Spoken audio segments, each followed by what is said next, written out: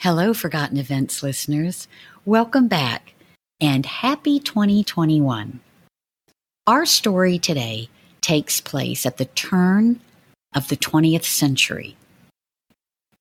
This is the story of the Italian Hall disaster.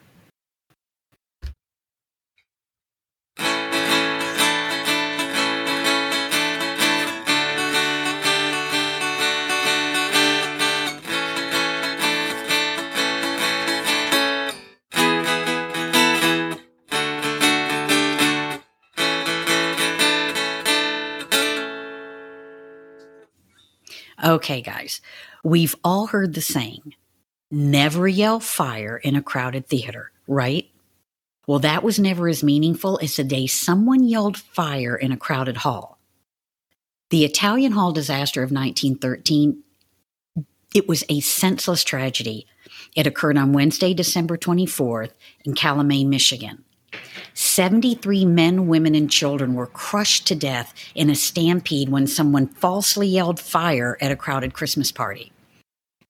The Calumet and Hecla Mining Company, better known as C&H, was the single largest copper mining company in the copper country in the Keweenaw Peninsula of northwest Michigan. One of the longest strikes in the copper country took place in 1913 and included all C&H mines. In 1913, there were about 15,000 men working in the mines, and the WFM claimed 9,000 of them as members. The membership voted in favor of demanding union recognition from management and asked for a conference with the employers to adjust their wages, hours, certainly the working conditions in the copper district of Michigan. The membership also voted to declare a strike if management refused to grant the members a conference. After the vote was held, the WFM sent letters to the mines demanding the conference. The mine managers refused the request, and the strike was called on July 23rd. That strike would not end until April of 1914. The miners and the mines were still at a standoff on Christmas in 1913. And what a disaster this whole thing would turn out to be.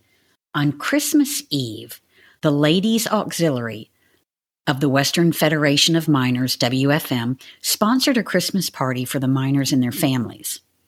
The party was held on the second floor of Calumet's Italian Hall.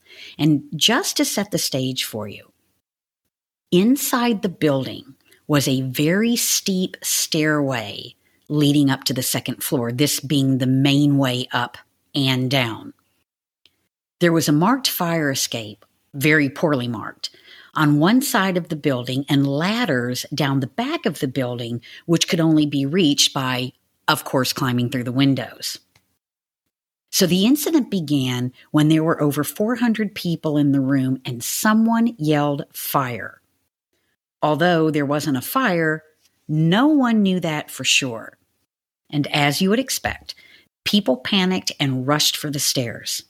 In the confusion and hysterics, 73 people, including 59 innocent children, were all killed. To date, there has been so much debate about who cried fire and why. It is conjectured by some historians that fire was called out by an anti-union ally of mine management just to disrupt the party. But there was more confusion. In the coroner's inquest, witnesses who did not speak English were forced to answer questions in English. And most witnesses were not asked follow-up questions. In fact, many of the people called to testify had not actually seen what happened. And after 3 days, the coroner issued a ruling that unfortunately did not offer up a cause of death. And in March of 1914, a subcommittee of the U.S. House of Representatives came to the copper country to investigate the strike and to take sworn testimony from witnesses. This would last an entire day. No less than 20 witnesses testified under oath and this time were offered interpreters. 8 witnesses swore that the man who first raised the cry of fire was wearing a Citizens Alliance button on the front of his coat.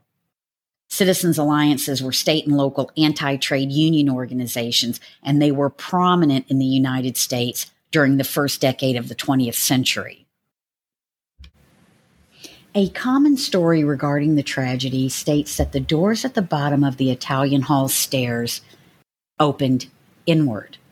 And according to that story, when the fleeing partygoers reached the bottom of the stairs, they pressed up against the doors, preventing them from opening, and of course, causing people to be crushed. But all photos of the doors suggest a double set of doors, with both sets opening outward, not inward. There was a book written, because there's always a book, titled Death's Door, The Truth Behind Michigan's Largest Mass Murder.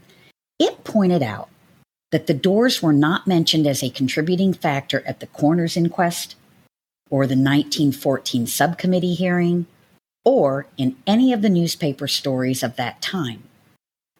That book also included blueprints of the building, which were drawn by an architect, showing the locations and configurations of the doors, the staircase, and the landings. So one can understand that if the doors actually opened inward and everyone was pushing outward, how incredibly tragic that would be. In the aftermath, a relief committee made up of Alliance members collected about $25,000 for the aid of the families affected by this disaster. After the first wave of grief had passed, while there was still bitterness against the company, it was considerably greater against the Citizens Alliance, which opposed the union and the strike. It was widely believed that the individual who yelled fire was wearing an Alliance badge. Western Federation of Miners President Charles Moyer, who publicized the accusation, absolutely refused to retract it. The bereaved families would not accept the committee's money, saying that the Western Federation of Miners had promised them aid, real aid. The New York Times reported that Alliance members who served on the relief committee learned that Moyer had forbidden them from taking the funds. And here's where it gets crazy.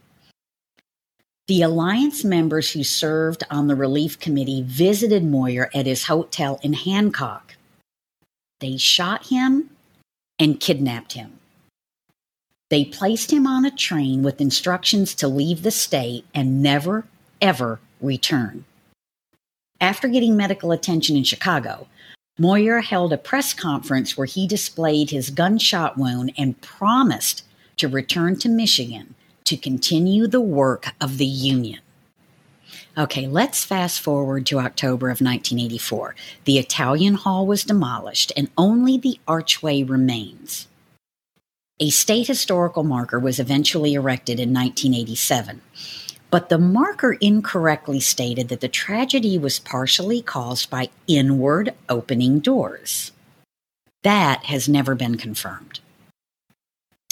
Ella Reeve Bloor was present at the disaster, and she puts forward her own version in her autobiography. Her telling, though, is a little problematic. She claims she was near the stage when the panic occurred, but witnesses could not be found that saw her there. Some critics claim Bloor's version of events in 1913 is just simply untrustworthy. Bloor claimed that Big Annie Clement led the funeral procession for the victims carrying a red flag. All other accounts say that it was an American flag, so the stories continue to differ. The event was memorialized by Woody Guthrie in the song 1913 Massacre, which claims the doors were held shut on the outside by the Copper Boss Thugmen. The disaster generated a fair amount of scholarly debate, if you will. Take, for instance, historian Arthur Thurner's Rebels on the Range, the Michigan copper miners' strike of 1913 to 1914. It raises the possibility that there might have been a fire in another part of the hall, perhaps in the chimney of the building. The strongest argument against an actual fire is that none of the investigations found any witnesses who would claim there was actually a fire. As an example, the fire log of the Red Jacket Fire Department also specifically states no fire. There was no remnants of a fire. So, in closing, as I mentioned before, there was a book written titled Death's Door, The Truth Behind Michigan's Largest Mass Murder, and there was a follow-up to that book. It was a second edition, and in the first, the author did not identify the person that yelled fire. However, in the follow-up book, the author not only names the culprit, but includes his occupation as well as evidence to support such claims.